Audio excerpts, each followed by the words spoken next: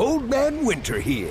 If I had it my way, it would stay winter all year long. Short days, wind chill, black ice, and a good polar vortex. Oh, heaven. Wait, is it getting warm in here? Your cold snap is over, Old Man Winter. Spring has arrived. Spring. Spring is here, which means it's the perfect time to get away in the Hyundai you've always wanted. Visit the Hyundai Getaway Sales Event, where you can get great deals on all of our award-winning Hyundai models, like the tech-filled Tucson and Kona, as well as the spacious Palisade. Enjoy wherever you go with the peace of mind that comes with America's best warranty and 3 years or 36,000 miles of complimentary maintenance. But hurry in, these deals won't last. Add more joy to your journey at the Hyundai Getaway Sales Event.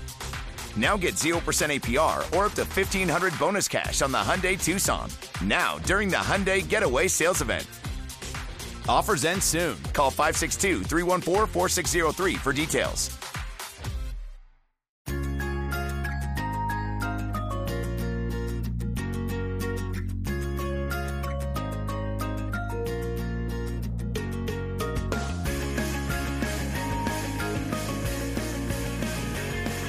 What is crack-a-lackin', fellow thermonuclear AFers? I am Dan Favale coming at you with my certified fantabulous co-host, Grant Hughes. We are moving into another NBA trade deadline primer from the Eastern Conference, getting through these final ones here. Before we get started, please let me remind you to subscribe to us wherever you consume us. If that's on YouTube, hit like, subscribe, comment, help the algorithm love us back, share the videos. Podcast players as well, Apple, Spotify, Stitcher, Google Play, wherever you consume your podcast. Subscribe to us there if you have not already. If you have subscribed, tell a friend, retweet our promo, shout us out on Twitter or other forms of social media, share our podcast.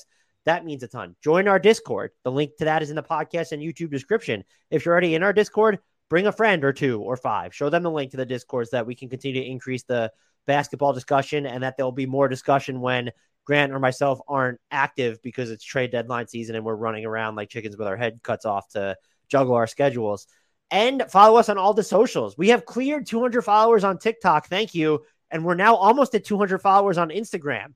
That was a pathetic, bordering on tragic milestones, but at Hardwood_Knocks on Instagram, at Hardwood Knocks on TikTok and Twitter as well, where we have over 5K followers there. That's a little bit less pathetic, I think. And last but certainly not least, as I mentioned at the end of the last podcast, we will be in the Bleacher Report app doing a live stream on February 7th at 2 p.m. Eastern time to preview the NBA trade deadline. And then we'll be back in there on February 9th, the trade deadline day at 5 p.m. Eastern time to do winners and losers. I don't know if we'll have the ability to promote it on Twitter or send you a link, but download the BR app, be on the lookout for it, come support us that way.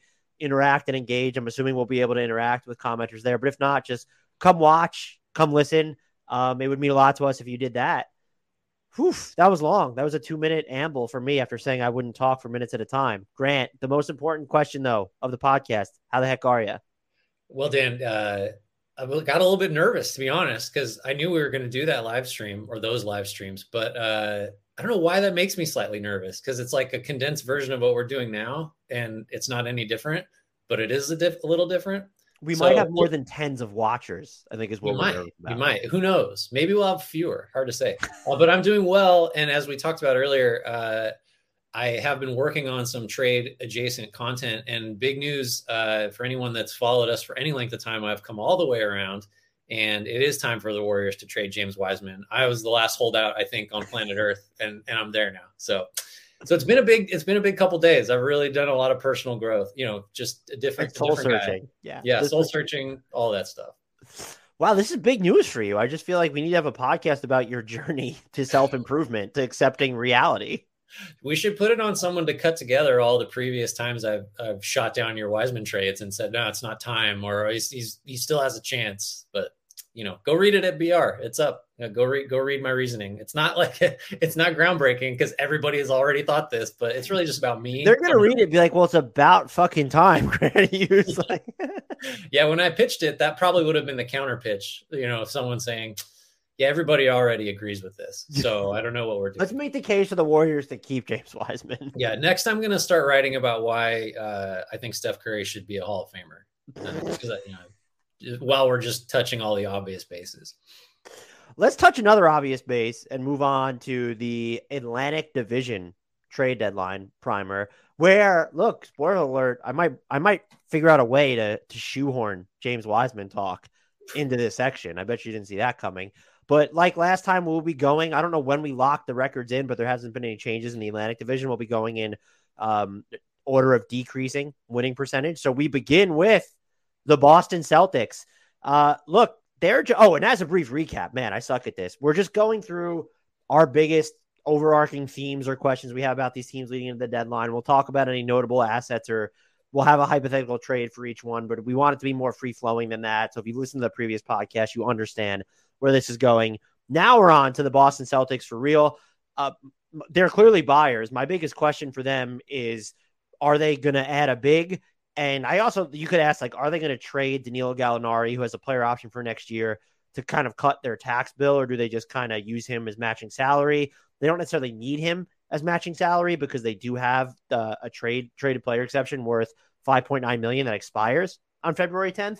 I'm just curious as to when you're looking at their rotation, they're not going to trade their top 7 guys. And so they're not positioned to make a big move. And I've seen some people speculate that, hey, maybe they would trade their 2025 first to get a big. I understand why they want a 4th big, but it's a 4th big. No, you don't trade a first round pick to do that. Would I trade Sam Hauser or Peyton Pritchard? Yeah, absolutely, I would. But I'm not trading a first round pick to have someone play behind Grant Williams, RW3, and Al Horford, or to try and inoculate myself against Horford suddenly aging or RW3 getting injured again. But I think that's the closest to their actual need that they could have, unless you think that I've looked and I guess they could technically use another real wing-sized player behind Jaylen Brown and Jason Tatum, maybe someone to replace or improve upon the Sam Hauser minutes that are no longer the same level of Sam Hauser minutes they were previously. Yeah, I think, the whole, they need that's been out there, right? The Celtics are targeting a backup big, and we'll get into that for a couple other teams. And it doesn't ever really make a lot of sense to me, because at least as a this year thing, and that's all the Celtics should be concerned with, obviously, because they're on the shortest of short lists of title threats. I almost wonder if, I've never seen this reported, but, Grant Williams is going to be a free agent, and there's been some back and forth on extension stuff that hasn't come to fruition. And, we've talked about him as the Pistons make a lot of sense for, to throw him some money and throw him an offer sheet this summer.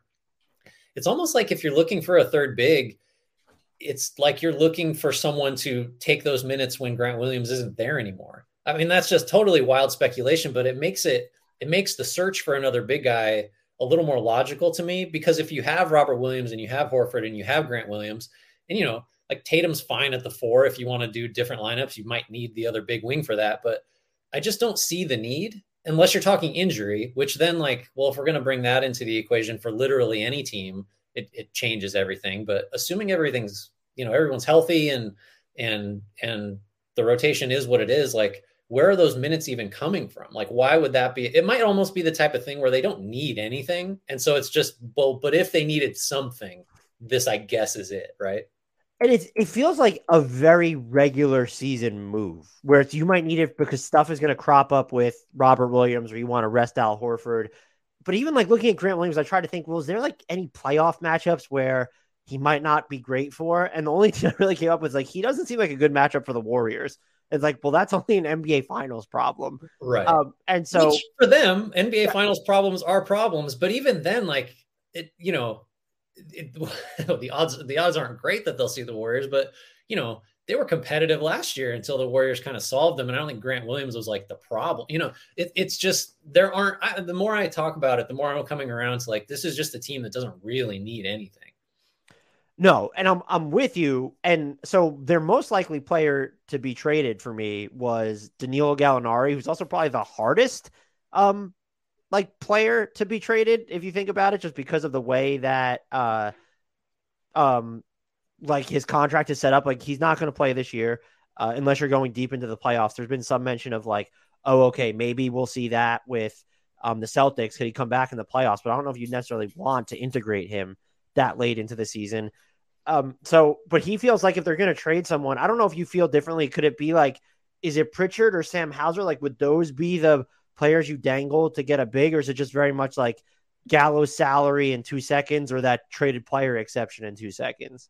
Yeah, I mean, I probably would lean towards Gallo as the piece I'd want to move, just because I don't see a scenario where, even in the unlikely event he does make it back, that he's helpful at all. Pritchard and Hauser theoretically could do something for you in a certain playoff series if there is an injury. But yeah, you're just talking, and then also Gallo's salary is a little bigger, but I don't know why it's hard to imagine the team out there that actually wants him with that player option for $6.8 million next year. I guess maybe he's valuable at that number or helpful or not a negative asset, but also maybe not. So yeah, I guess, I mean, Pritchard is expendable really, because you have Marcus Smart and you have Derek White and Jason Tatum can handle the ball. And you actually have, guys like Horford can kind of be too. Really need it. Yeah. So there's other options. But Gallo just seems like the least likely guy to be, even marginally helpful. So I guess he's got to be the first to go. I just don't know I don't know what team values a couple of seconds, depending on, if they're their Celtics' own seconds, they probably aren't any good, but Boston does have, some, I guess from Dallas, they've got a second, or that's even from Houston or Miami. There's not a lot of great sweeteners that I think the Celtics would be willing to part with here. Well, so the trade that I have for them is the Celtics get Naz Reid and the Timberwolves get Justin Jackson, Portland's second-round pick this year, and San Antonio's second-round pick next year. 2 pretty good seconds, I would argue. Mm-hmm. You could also just go. We know Jalen Noel wants out of Minnesota. What's going to happen with D'Lo? Pritchard has 1 year left on his deal.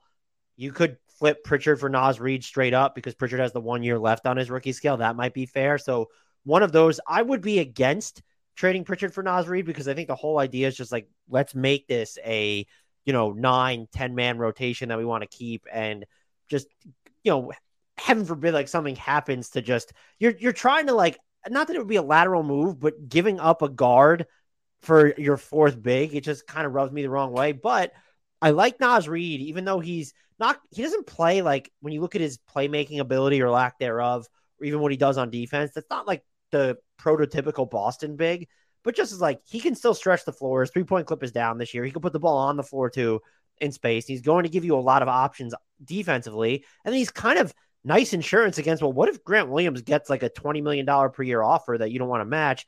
Naz Reid probably isn't going to cost you nearly as much. And so if the opportunity cost is these 2 seconds or Peyton Pritchard, I think I would do it. I'm curious your thoughts. And just from Minnesota's perspective, I don't want to give up Naz Reid if I'm them, but you paid Karl-Anthony Towns and Rudy Gobert $1 trillion a year combined. You can't go, let's say he cost them mid-level exception money to keep.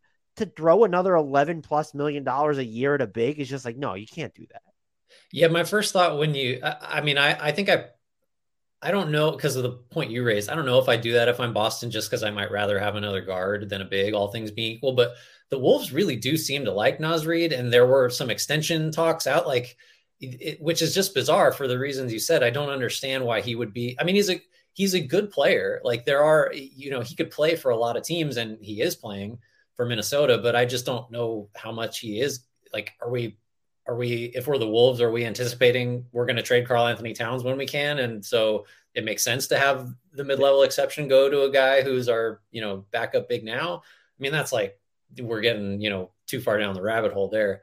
But yeah, I think if I'm Minnesota, I probably would consider that. I'd be maybe more interested if Pritchard were the piece there. Although that San Antonio 2024, like, that might be the number. Portland's this year, like, there's no what is Port? They're 12th in the West right now. Yeah, I mean, it's the type of thing where Reid seems really coveted or valued by the Wolves, which you can sort of understand in a vacuum, but in that particular situation, I don't know how much sense I think that makes. You want to jump to the Sixers here? Yes. All right. So currently second in the division, but have been about as hot as anybody over the last 25 games, which is not an insignificant sample. The Sixers are another team that you could make the case they don't really need anything. I do think, they're another backup big team that's been, they're looking for an upgrade on the, on B-ball Paul Reed or other things like that. I think for me, the target ought to be someone who will give you what you thought Daniel House Jr. was going to give you, because I remember, we probably talked about it, getting him was like, well, this guy might finish games for them in the playoffs. That's totally on the table. And he just hasn't been quite good enough, which is okay because DeAnthony Melton has been as advertised, and everybody else in the rotation has been solid. I think, I don't know what the bottom line would be for this team is, other than it seems pretty clear they would like to get under the tax. And they have a couple ways to do that, including moving Furkan Korkmaz or Jaden Springer. Matisse Thybulle is someone that I think is going to have maybe a surprising amount of appeal to different teams, because every time I see him mentioned in a rumor like to the Kings or to Golden State, it's like, yeah, absolutely. Take a flyer on that guy, especially if you're a good team that just needs defense and can compensate for, his deficiencies with other players. So they're limited in what they can move. Their first rounders are pretty well tied up for the rest of the decade. Old Man Winter here. If I had it my way, it would stay winter all year long. Short days, wind chill, black ice, and a good polar vortex. Oh, heaven! Wait, is it getting warm in here? Your cold snap is over, Old Man Winter. Spring has arrived. Spring. Spring is here, which means it's the perfect time to get away in the Hyundai you've always wanted. Visit the Hyundai Getaway Sales Event, where you can get great deals on all of our award-winning Hyundai models, like the tech-filled Tucson and Kona, as well as the spacious Palisade. Enjoy wherever you go with the peace of mind that comes with America's best warranty and 3 years or 36,000 miles of complimentary maintenance. But hurry in, these deals won't last. Add more joy to your journey at the Hyundai Getaway Sales Event. Now get 0% APR or up to $1,500 bonus cash on the Hyundai Tucson. Now, during the Hyundai Getaway Sales Event. Offers end soon. Call 562-314-4603 for details. And they're just a little bit, it's not like they have to do a ton to get under the tax.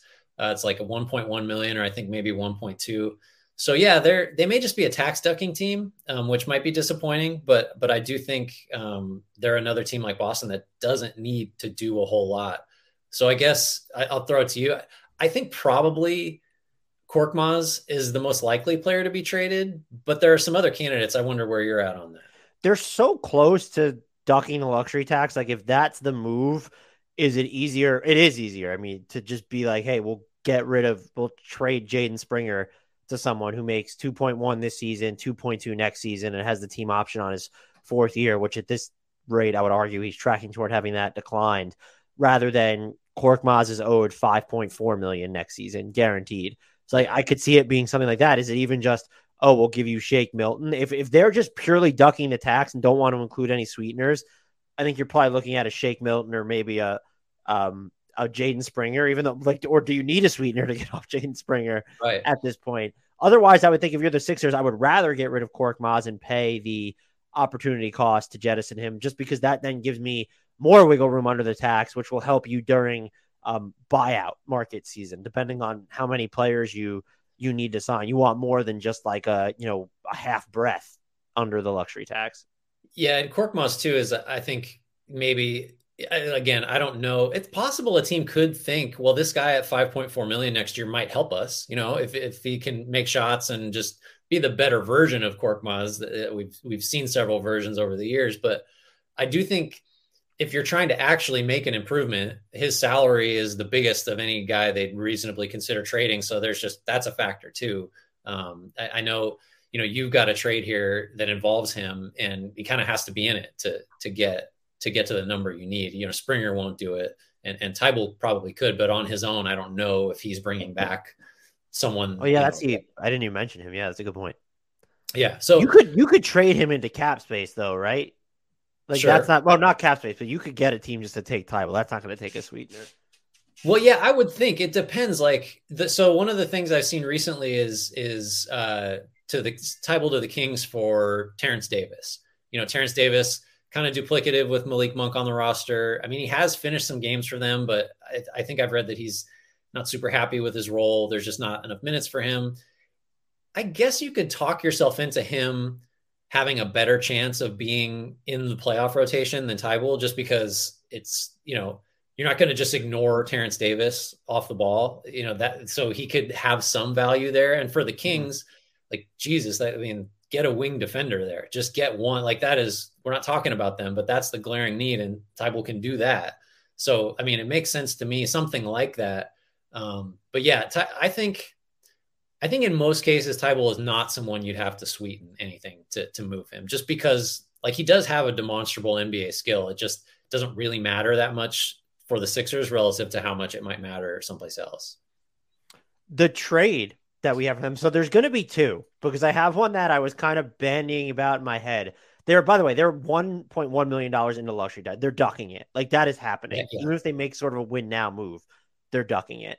So the trade that I have listed, though, the Sixers get Cody Martin, the Hornets get Furkan Korkmaz, Matisse Thybulle, and a 2028 second round pick. And that gets the Sixers under the tax, while also Cody Martin's been bad this year, still dealing with knee issues. When I proposed this, he was actually back in the lineup. I think they creeped up again. He would be interesting for the Sixers long term if you're comfortable with the number he's on.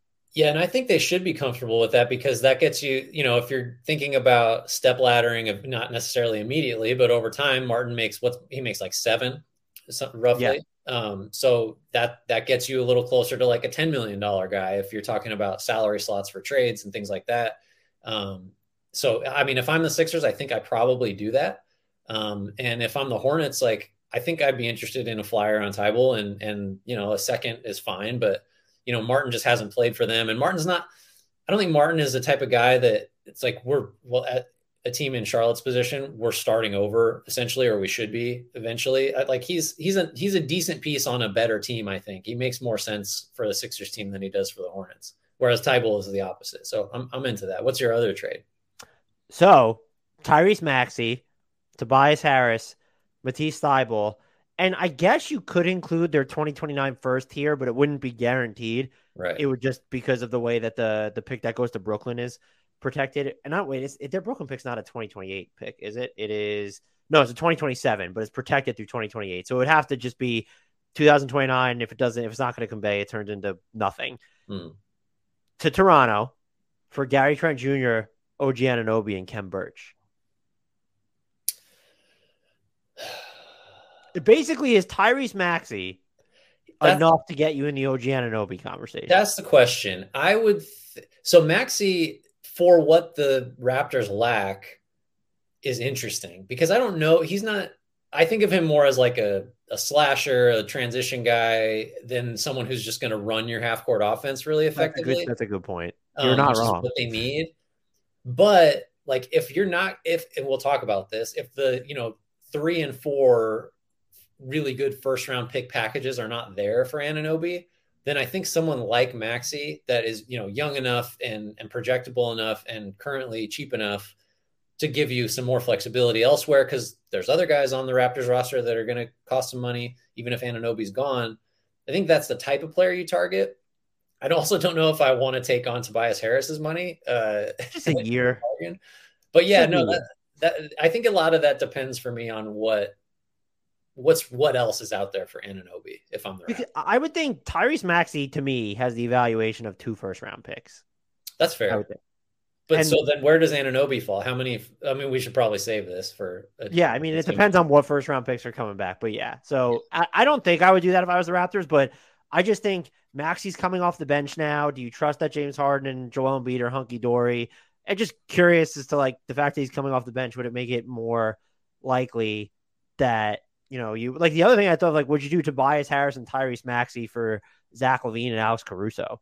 Oh, man. That's interesting. I kind of like that one from the Sixers perspective. I do wonder, though, if you mentioned Harden, like, if the Sixers are not 100% confident that he's not going to go to the Houston Rockets inexplicably or leave or whatever, and you've traded Maxey, like, who's dribbling the basketball for you? I don't think it'll happen. I think they could get themselves into some interesting discussions if he was on the table, though. For sure. Yeah, agree. The next team up is the Brooklyn Nets. They are definitively buyers. And I think their biggest need, like, for me, my biggest question for them is, can they add size and versatility to the front line? And also, will they part with a first round pick given their long-term uncertainty? That's, like, kind of not a huge deal because they don't have a bunch of first round picks to trade, but it was just something more so of me wondering, how aggressive will they be buying, knowing that Kyrie's a free agent, wants an extension, but do you want to extend him? Then if you don't extend him, is Kevin Durant going to want to leave? What the fuck is Ben Simmons at this point? So there's still just a lot of uncertainty where it's okay if you could be opportunistic and get a big on the buyout market or just this cheap big. Sure, I think that you could probably work out something, but I'm just like, this team is good enough at full strength to be more aggressive than that. The question is, will they be? Or they won't even drum up their tax bill even further when, as of this recording, they are $34.6 million into the luxury tax, which is quite a bit of money. The other thing I'm wondering is just like, you have Patty Mills, Joe Harris, Seth Curry. Do one of those guys just get moved? Like, I don't think you want Patty Mills' money on your books next season. Joe Harris has been shooting the ball better, but he's still playing like fewer minutes than Seth Curry, who is going to be, Seth Curry will be a free agent. Joe Harris is owed like $19 million or whatever next year. So could we kind of see them try to break up that, especially if you are going to bring back Kyrie Irving, because then you're just sort of this guard overload. And even Royce O'Neal is this smaller wing defender. But I think the priority might just be keeping the roster intact for now. And how do we go about, if I'm the Nets, getting a big to add, like, who hits their free throws? Because you're not going to have that in Ben Simmons. You're not going to have that in Nick Claxton at the moment. And I've also just kind of wondered, would you, and we'll get to this in a different trade deadline, like, would you, if you could just get out of Ben Simmons' contract, would you do that at this point? He brings a ton of value defensively, but just like the offensive value, yeah, the passing, okay, fine. But it's just like, it's not there. He is so low volume and just such a non-threat right now. Yeah, I was recently having the thought of, you hear a lot now that I'm trying to think what the examples used to be, like Blake Griffin's old contract, or several that are Russell Westbrook now still, or a couple of years ago. They're just, the idea that there just aren't a lot of really bad contracts in the NBA anymore. And it's gotten harder to sort of name the, handful of just, this Tobias Harris probably was in that group a couple years ago when there was more left on that deal. Klay Thompson, guys like that. There just aren't like really awful ones. So I was wondering, is Ben Simmons the worst contract in the league right now, especially just for a good team where you're saying, like the Nets are, and you've seen his playoff track record and he has all these deficiencies that, like, yeah, he's going to help your defense and playmaking and transition stuff in the regular season. But during the playoffs, like, does he have any value? Like, maybe in the first round, I guess, but for all that money, and this is a contending team, he might just be a total zero. It might be a zero in the postseason. So that was kind of the thought of it. So he's obviously the hardest player to trade. But yeah, I think this is the rare exception, just zooming back out of where, this team is looking for a backup bigs. It's like, no, they really do need a backup big. And that's especially if Simmons is going to be limited or not a factor in the playoffs. Because then you're just talking, like Nick Claxton's awesome, super underrated, great switch defender, shot blocker, free throws, as you mentioned, are an issue. But then after him, it's like, you're not playing Daron Sharp in minutes that matter. So Kevin Durant is going to play some center, or you're just going to, I don't know what your options are relative to like playoff level competition. So a backup big should be a priority. I think ideally you want someone that can space, because then that makes it a little easier to have Simmons out there. Because that's, it works fine because Claxton's so good at everything else when those two play together now. But I think if your backup big is going to spend time with Simmons, you certainly need someone that can shoot it. So, good luck. That's not always that easy to find, especially if basically you're dangling Patty Mills as we could totally get rid of this guy. But yeah, it's tricky. But this is the team that needs another big, even though we've said that the last handful have all been targeting that. The trade I had for them was widely hated by Nets fans, and it's the Nets get Zach Collins and Josh Richardson, who I will say, I don't like playing this card, but if you're saying that these guys suck, you just haven't been paying attention to what's happening. They both had really good seasons for San Antonio. If you don't want to do this trade, I think it's arguable, but they've been good. The Spurs get Joe Harris, Patty Mills, and then Philly's 2027 first. Maybe that cost is too high to do that. One I had bandied about. So curious first, before we go to my next iteration of it, what are your thoughts on something like that? Is the 2027 first too much to, like, does that view, like, I guess Joe Harris's money next year? Am I skewing too negative on that? But like the Patty Mills money is a negative. Someone on Twitter told me, like, well, the Spurs view Patty Mills as an asset because he's been there before. And I was like, that's actually not how that works. Just like how Jazz fans were getting on me, like, no, Hill and Grayson Allen in a fake trade I had, they would never go back to Utah. It's a different regime, and I promise you, teams are not thinking that way when they're looking at the meat and potatoes of a deal. They will reroute them later. Like, they're not because you didn't like them or you think their team cancer's just off limits, especially in a case like Utah where the entire regime has turned over since the two of them were there. Yeah, so I think actually what you believe about Harris's value on that contract is kind of the defining factor for this trade. You know, is almost 20 million next year for a guy who, you know, like he's had just a brutal injury, you know, last couple of years, really only played 14 games last year. And when he's healthy, he shoots the shit out of it. And even in a down year, he's like a tick under 40% from deep. But like, this is pretty clearly Harris's worst year since what, like, I don't know, 2016, 17, when he basically became a regular NBA rotation guy. And the trend line is not super great for him. So if you think that deal is not something you want on the books, and again, we've talked about sometimes it's valuable to have an expiring big contract because you can use that to bring back a big player, especially if you don't care about the tax like Brooklyn doesn't. I think that could make some sense. And I'm with you, like, you know, Collins and Richardson really are just toiling in obscurity, and you can throw question marks at what their numbers mean given that their team is terrible and nobody takes the Spurs seriously. But like, those guys would play, and Collins is exactly the type of big I was talking about. You know, he's been a stretch guy in the past, or at least, you know, a theoretical one. He can move a little bit.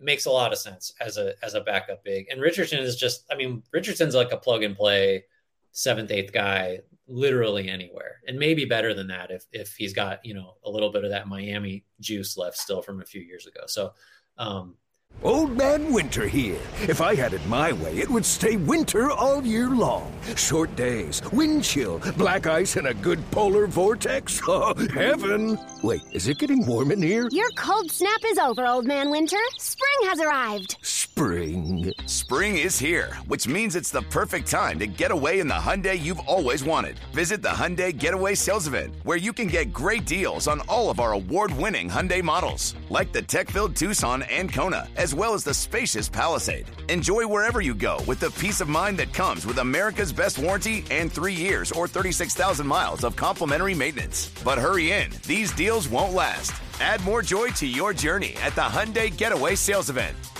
Now get 0% APR or up to $1,500 bonus cash on the Hyundai Tucson. Now, during the Hyundai Getaway Sales Event. Offers end soon. Call 562-314-4603 for details. Giving up that first is a little scary because, like, who knows what the Sixers are going to be in, you know, 2-3 years. But yeah, I think that's something. I don't mind giving up Harris, I guess, is the bottom line, to circle all the way back. I think they have enough shooting, the Nets do, from other reserve guard and wing positions that, you know, it might be okay. You might not suffer too much if you have to give him up as like the main salary piece here. My guess would be that San Antonio doesn't do seconds and Joe Harris alone for Collins and Richardson. That would be my guess. Yeah, I imagine they think they can get like a bad first for Richardson still, you know, or like a fake first, which may just be optics, but a couple seconds, I'm not sure you get there. For both of them anyway. I think maybe one of them would be possible. The other one, though, I thought about, sort of like a challenge trade, Ben Simmons for Zach Collins, Josh Richardson, and Doug McDermott. Like, San Antonio just said, we're gonna be the team that reboots Ben Simmons. So they're not going to need to spend money in free agency anytime soon. Of all the teams, so that's the only kind of team I think Ben Simmons makes sense for, where you've got the cap space, you have the luxury of, we can take like a whole other year going forward and see if this guy has anything. Yeah, I'm okay with that. I just it's really hard to imagine trading James Harden for amounts to Josh Richardson, Zach Collins, and Doug McDermott. Congratulations, you traded Ben Simmons, though. I didn't think it could be done. Let's hit the other New York team. And I don't know how you let me have this one, since I consider you the Knicks authority. So here's my sort of overarching Knicks take, and we can get into more details from here. And you tell me, let me descend into existential crisis really quickly. Yeah, no. Well, you tell me if you disagree. I think basically the Knicks are a team in need of a player that's better than everyone they have, maybe two. And they actually are in possession of, asset-wise, like what it would take under, normal circumstances to get someone like that. There are salaries to move. They have their picks, and they have some extra picks. And like, it's sort of like, well, then just go get there just aren't stars. There aren't stars that are reasonably available at prices you should pay right now. It doesn't seem like. So first of all, is that off base, that like the need is clear and the path to filling that need is also pretty clear? It's just we're in the wrong reality because the guy they need just isn't available, right? Yeah, I would agree with you. I would also question though whether they actually have enough assets to get it done at this point, because you look at the first round picks they have, where I guess if you're looking at their own into the future, those will have value to teams. But like the Mavericks one, going to convey this year outside the lottery, probably. You don't know when Detroit or Washington, or if Detroit or Washington picks are going to convey. Now you're getting to a point where quickly about to be on his next deal. Ditto for Toppin. Cam Reddish, the restricted free agent this summer, has no value. You've paid RJ Barrett, who's not having a good year, especially on defense. It's like, who are they outbidding? Honestly, at this point, like, what is their best? They can outbid. This is not like the Lakers where their offer is so rigid, but I don't think that the Knicks is like, they have Quentin Grimes. Like, he's very interesting. And again, having all your own first round picks, but I just think they're flat. And it doesn't matter because that market doesn't exist right now. But if you're going into the star trade market now or this summer, I don't think the Knicks' best offer carries as much weight as it did this past summer when you still had 2 years left for Toppin and Quickly, and RJ Barrett hadn't signed his extension yet. A lot of the sheen, I think, is worn off of the Knicks' best blockbuster package. Well, so then do you think, so it seems like the plan, the ideal for them is we're going to hold on to our picks and these other ones, which I agree. Like the Dallas one, probably, it's not going to be valuable. It's going to convey this year, I assume.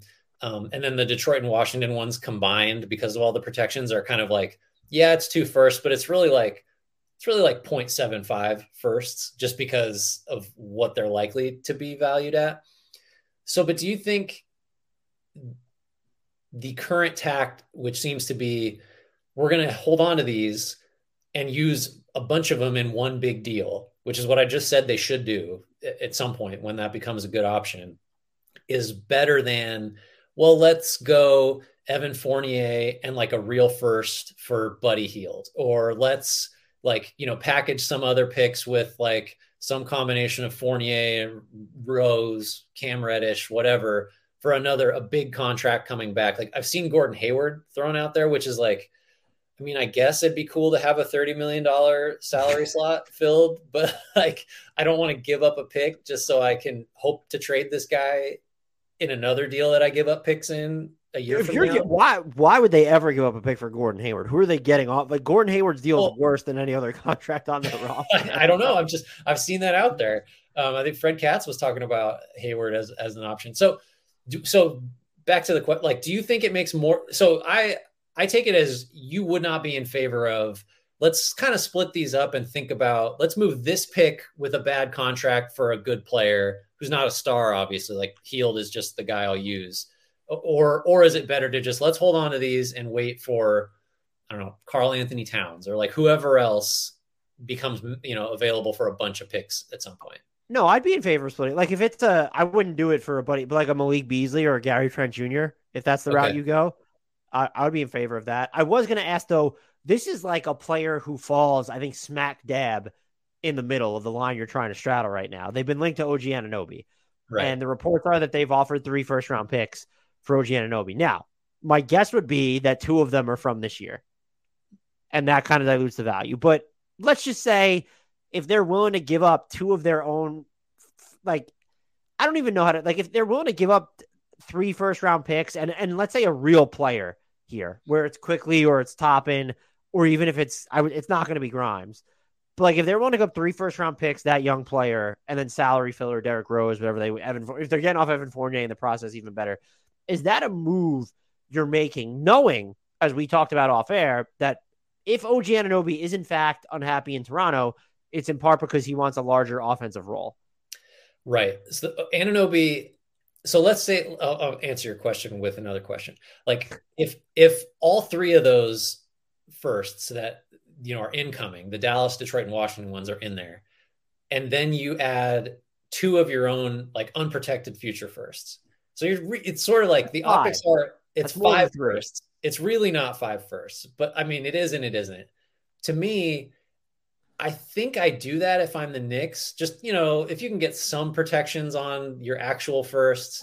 Wait, I'm sorry. You would give up 5 first-round picks for OG Anunoby, or let's say 4? They're not real firsts, though. These other the Dallas one is, but then the Washington and Detroit ones are like fake. I mean, firsts. Detroit's gets down to top 9 protection in 2027. It's 2027. But that doesn't mean that it's a fake first round. This isn't the Hornets pick. That's true. That's true. I'm overstating it. Okay. But you're about to have, how the Pelicans and Nuggets fans have gone at you and you do. You're about to have Knicks fans go at you too. That's fine. They're fake firsts. No, but your question is the valid one, which is Anunoby going to get what he wants with the Knicks in terms of his role, and should he in terms of like expanding his offensive game? Because like there's no scenario where you don't want him as a defensive piece. It's just like he's about as good as it gets in terms of plug and play, like universal applicability. He could guard 5 positions. That's great. Like you could make the case he's the best 3-and-D player in the league, maybe, like with just real emphasis on the defense. I don't know about how much I trust him as an offensive piece. Anyway, because then you're going to have to deal with his next contract. So if like you give up all that stuff, let's say it's not 5, let's say it's like 2 real ones, 2 real firsts, which I'm even saying if it's 3, I just don't know how you got to 5. That was just trying to excite you. Like that's a lot to give up for a guy that you're not totally sure is going to sort of play the way you hope he plays. And that as a result of that might just not want to stay with your team, like in pretty short order. So that's the real scary part for Anunoby. But without there being a star out there, like a real, best player on the team star, I guess that's kind of what your target ought to be. It's hard to know how likely that is right now. I don't know what I would do. I probably wouldn't do it just because I don't think that I'd be worried about him leaving. Right. And the other thing is just like, if you get him, you're kind of at a point where it's okay, like you need to move RJ Barrett to the bench or get rid of RJ Barrett. If you're at that, but because look, you're going to play with all 3 of Barrett, Randall, and Brunson, then he's never going to get any sort of additional offensive touches. Yeah. So you could bring RJ off the bench, but also it's just, you could keep all of them. I'm just saying, like, there would have to be some sort of a call made, I think, on RJ, because you're not benching Julius Randle at this point. You definitely can't bench Jalen Brunson, who's your best player. So, it's weird, is all this. And I could think of very few teams that are worse or less equipped to give OG Anunoby a more prominent offensive role if he's traded there. Where are you on Barrett, real quick? Just like, what is Barrett going to be in your estimation? I'm all over the place. I've shifted from like highs and lows on him. I do think part of it is just like the offensive hierarchy is not built to let him develop. Like, I think some of his best minutes have come when he's playing with the bench, which speaks to like how much he might need the ball to experiment. Mm-hmm. At the same time, like his standstill shooting is kind of settled in at points. The defense has been just god awful at stages this year. I don't know what he is. I do lean more towards this is someone who might be like an average NBA player or worse long term. But like that's just me kind of living in the moment, having just watched him like get cooked against the Lakers and not play. Right? I mean, I think they played down the stretch. Yeah, they did bench him. I had to go back and watch that game, but it was down the stretch they benched him, and a Tibbs is part of the problem in New York, but like the defense RJ was playing that game, I'm sort of just like, I don't really blame him. And those instances are going to be probably like higher if you have OG Anunoby on your team and you want Quentin Grimes' defense and you're playing Brunson and Randall already. So it's just OG Anunoby is such a complicated fit for the Knicks. I do think Knicks fans don't know. No, I don't want to paint a sweeping brush, but they've seemed insulted that they would give up 3 first-round picks for OG Anunoby. Like, if it's 3 unprotected picks, it's 25, 27, and 29 of your own. Yes, I get it. But like OG Anunoby is good. And I saw some people pushing like, well, why would we ever give up Toppin for OG Anunoby? Like, fucking stop. Obi Toppin is barely playing. Yeah. The Knicks only view him as this one position player. Won't play with Julius Randle. I just can't. It's this time of year where I usually don't get frustrated with fan bases, but fan bases' propensities for just completely irrationally overvaluing their own talent and devaluing everyone else's is just brain bending to me. Yeah, it's hard. I mean, like, if you only watch the Knicks or you mostly watch the Knicks, like, oh, Toppin can really get out and run and he's shooting threes well. It's just like the theory of Toppin as like a starting level player, just the best version of that does not come close to what Anunoby has been over the last couple of years. And the other thing is just like, it doesn't, I actually think Obi Toppin could start. It's not happening in New York. Yeah. And so it's just like, what, so yeah, but that's just, I don't know where I land on the Anunoby. It depends on the picks, but I just feel like it could create like extra layers of confusion as to what the hell's going on. Like, that's the player where it's, I don't really know what they're committing towards, where like, we'll get to the trade idea I have where it's very much like, okay, maybe we get better for this season and like things are still very fluid, but now like you've kind of committed to Anunoby and what's the long-term fit there when you're paying him?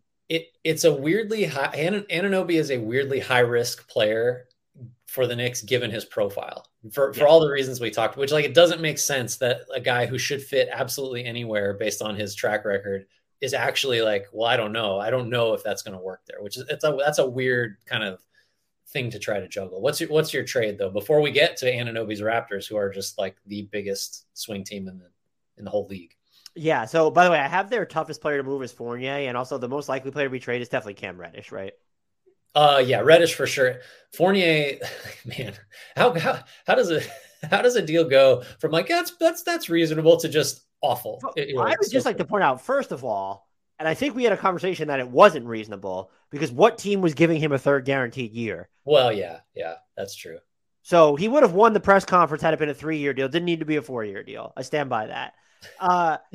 So the trade I have for them is the Knicks get Josh Hart and Justice Winslow for Isaiah Hartenstein and Cam Reddish. It doesn't have to be Justice Winslow if the Blazers say, well, when he's healthy, he's too important to our bench. The Knicks could take whoever in that scenario. And they'll take like, that was just to make the salaries even more even. Portland straddling a very close luxury tax line, but they need a backup big. And I think Hartenstein would be good for them. You take a flyer on Reddish, and it's clear to me that Josh Hart is not going to be there next season. He's a player option. He's bound to decline. And so the Knicks get someone who can defend, rebound well, can play some up to small ball 4 if you want him to when Julius Randle isn't on the court. Although, like, you know, between Toppin and Randle, those minutes won't necessarily be available. It was just like, and then you could see, maybe you re-sign him, maybe you don't. Yeah, I think I'm disappointed that I like this for the Knicks just because I think we both thought Hartenstein was such a good signing. And he's been good since Robinson went out, but just like he's not a Tibbs big. And if you're going to play that way, and when Mitchell Robinson comes back, I think he's going to be marginalized even further. Yeah, I mean, it is a rental because Hart, for sure, I agree, is not going to pick up that player option. He'll re-sign somewhere for multiple years, probably at least the 12 that he's making. I do think too, just the Portland side of this is if you get Hartenstein in the fold, then, you know, a lot of people think Yusuf Nurkic is the weak link there, and you can look to move him. And then maybe that's a way. I don't know who's buying. I was going to say, I don't know who wants 3 years and 55+ million Yusuf Nurkic. Right. He's like a good player, but not one you get excited about. Right. It would just at least kind of like play into a broader theory of why Portland would do this. Just in case they can move him, then you have like a guy, you know, Hartenstein can start. I think he's not a high end starter, but he's not making. If you're gonna actually like run stuff for him as opposed to trying to use him as predominantly a rim roller, then I think he would be a good fit. All right, we got to do it. You got to take us to Toronto because this is the only team that matters in the whole deadline. It seems like. So I have them when we're looking at them as buyers or sellers. I have them as buyers or sellers, or maybe both, but also potentially neither. That's about right. I have no idea what to expect from them. I think Gary Trent Jr. is clearly their most likely player to be traded because of his player option that he's going to decline. They're also not, you know, woefully, or they don't have like a ton of flexibility under the tax. They're fewer than $5 million within the tax. That's something to keep in mind as you look at trades. What I will say is I still view Pascal Siakam along with Scotty Barnes as untouchable. I don't think a Siakam trade, if they do explore it, it's just something to me that happens over the offseason. I'd be floored if it happens in the middle of the year. And I'm just wondering, could that hold up the trade market at all, where it's some teams that have been linked to Anunoby? Like, let me use Phoenix as an example. I think Pascal Siakam makes way more sense for them. And it's just between them having the link to Pascal Siakam and then also like, oh, are we waiting on the Kevin Durant trade demand? Could that just stop business a little bit at all at the trade line? That's galaxy braining this shit, but just food for thought. So my question for them, or I have questions. There's the easy low-hanging fruit one of will they entertain offers for OG Anunoby and Fred VanVleet in addition to Gary Trent Jr.? But if they're not, are they like if they decide to stand pat, can they add shot-making depth and a big? Are they actually even willing to act like buyers? Do they even view moving Gary Trent Jr. as a sell job? And so can you use Gary Trent Jr. to fill any of those holes, most likely the big, because you're actually losing shot-making in Gary Trent Jr.? And so what would you do if you're the Raptors at this trade deadline? Let's start there. Yeah, I mean, I think, and I've felt this way for a while, the idea, I get it that, Anunoby is going to come due for more money. Siakam's not that far. Like, there are guys that they're going to have to pay more, even if you exclude VanVleet and Trent. I don't like the blow it up route that I've seen. I get it. Like, guys just become more expensive. And so it's not really realistic to say, like, let's just hold on to all of our Project 6-9 guys and they'll just all get better. And then we'll be great. We just fill in around them with what we need, which are like 1s and 5s. It's guys to make plays, guys that can defend the paint and as conventional centers. That said though, like, to me, the cleanest path has long seemed to be Trent. You got to move Trent because I think he's sort of a replaceable type of player. And I don't think you want to pay what he's going to cost on his next deal. And I think I would move VanVleet too, just really on the thinking that there's a chance I just lose both these guys for nothing. And there's also a chance I have to overpay to beat the market when they become free agents this summer to keep them. So like, I don't really like either of those options. So I would, my like base plan would be, I don't think I'm trading Anunoby unless some idiot comes along and offers 5 first-round picks for him, which is never going to happen, even if 3 of them are fake. And I'm not trading Siakam, and I'm not trading Scotty Barnes, but I'm trying to get what I can for VanVleet and Trent. And whatever that does to my season this year, fine. I don't think the Raptors are in position to really like care that much about that. And then I just hope that with the flexibility I've earned or the new pieces I've gotten back, I can figure out a way to make Project 6-9 still sort of work, but have a real point guard that can break down a half-court defense and have a center that can anchor a more conventional half-court defense. Like I'm just trimming off the pieces I'm not sure I'm going to be able to keep at rates I want to pay to keep them. And then I'm holding on to pretty much everything else. The one thing I'm wondering if I disagree with at this point, we both agree that GTJ is the most likely player to be traded, right? Yeah, I think so. I'm almost wondering, is OG Anunoby now the second most likely player to be traded? Just because the noise has been so loud on him. It could be fueled by other teams, but like the fact that we've now heard reports about him being unhappy or that the Raptors are listening to offers, like we're not talking about one-sided territory anymore. The whole mystery team offers 3 first-round picks and everyone knows it was the fucking Knicks and now it's finally identified as like that's not the level of rumors we're dealing with anymore. I don't know that I would predict that he'd be traded. I want to make it clear, but he kind of seems to me like if I were to rank of the 4 players that are talked about the most in this vein, I almost might put him 2 ahead of Fred VanVleet. And the thing with VanVleet, he is so important to your shot creation because if you get rid of him, how do you go about replacing that? Right. I think you're not going to have cap space this offseason. And I think they probably missed an opportunity. Like the fact that they kind of just stood pat or made moves on the margins this past offseason, I think was a really fucking failure on their part. We might have seen this team be a lot better had they done anything to address these glaring needs that we knew they all had. I don't think they'll be a buyer, to be clear. So like, if they don't do anything major, I don't think it's going to be like, if they don't sell, I don't think that they're just going to turn around and be like, oh, well, we went after and we went out and got, a big, or we went out and got another shot creator. Where are you at though on the OG stuff? Do you still think he's the 3rd most likely to be traded behind VanVleet and GTJ? I think maybe, but there are a couple key factors independent of all the rumors that really do sort of weigh in favor of him being the second or even more likely than Trent potentially. And those are, one, the longer you wait, the closer he gets to that player option in 24, 25, or really the summer of 24. Yeah. And the lower his value gets, because then you're talking about just less time with him on your team if you're the acquiring team, and closer to having to pay him like God knows what on his next deal.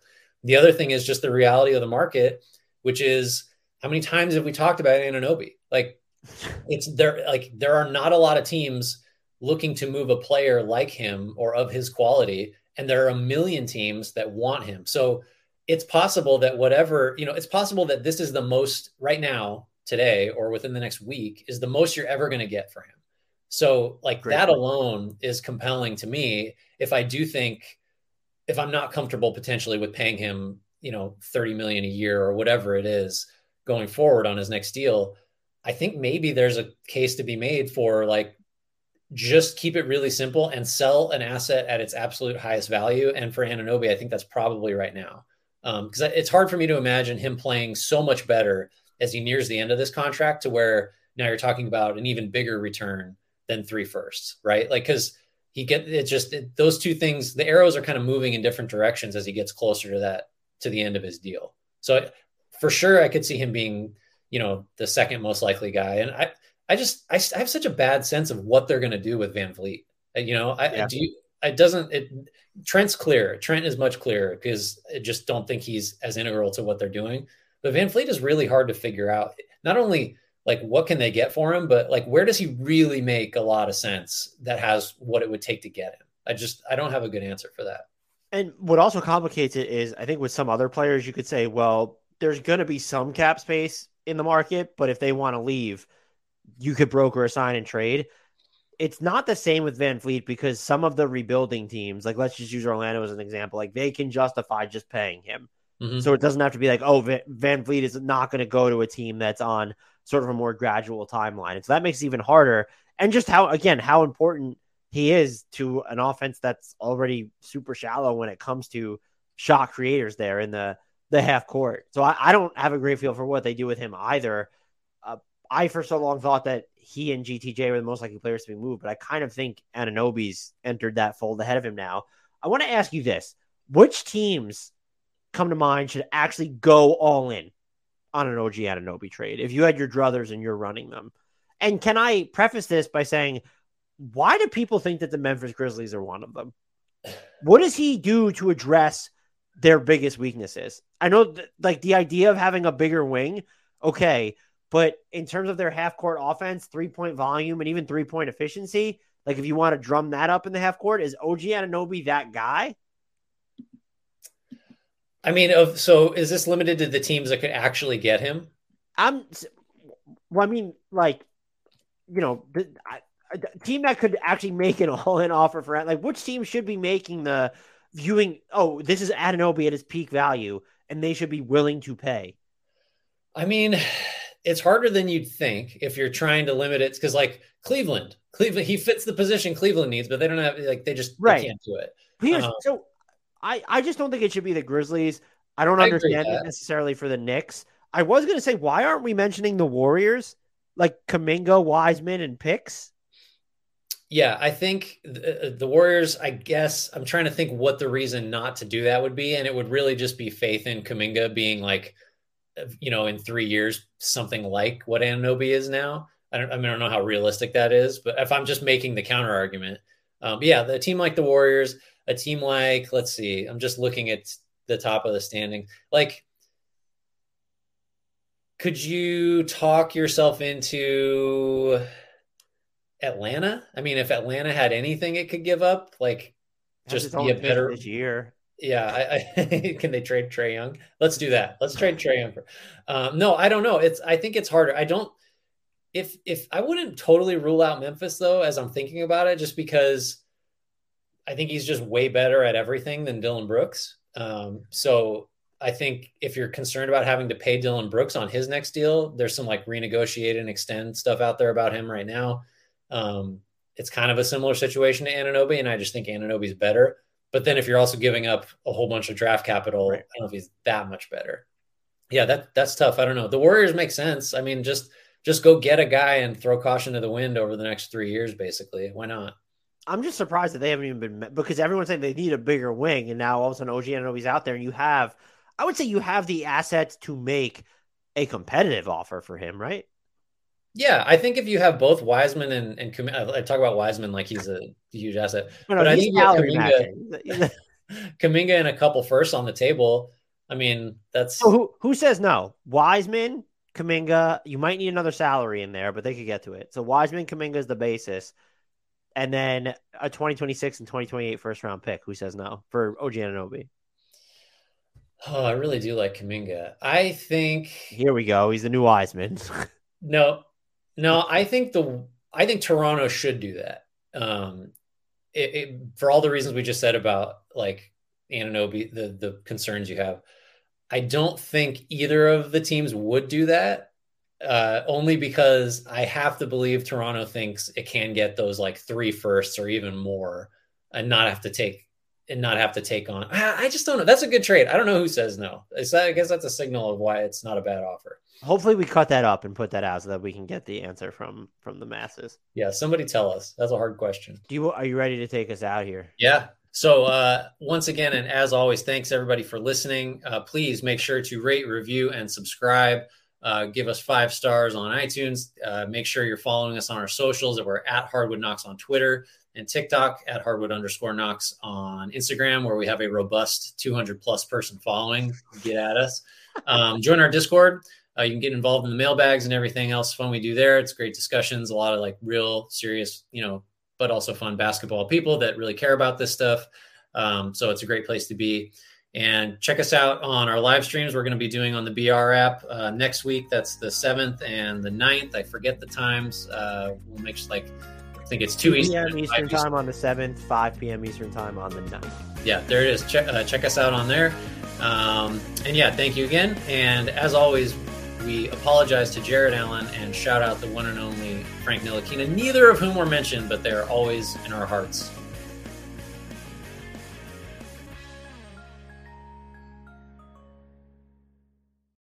Old Man Winter here. If I had it my way, it would stay winter all year long. Short days, wind chill, black ice, and a good polar vortex. Oh, heaven! Wait, is it getting warm in here? Your cold snap is over, Old Man Winter. Spring has arrived. Spring. Spring is here, which means it's the perfect time to get away in the Hyundai you've always wanted. Visit the Hyundai Getaway Sales Event, where you can get great deals on all of our award-winning Hyundai models, like the tech-filled Tucson and Kona, as well as the spacious Palisade. Enjoy wherever you go with the peace of mind that comes with America's best warranty and 3 years or 36,000 miles of complimentary maintenance. But hurry in, these deals won't last. Add more joy to your journey at the Hyundai Getaway Sales Event. Now get 0% APR or up to $1,500 bonus cash on the Hyundai Tucson. Now, during the Hyundai Getaway Sales Event. Offers end soon. Call 562-314-4603 for details.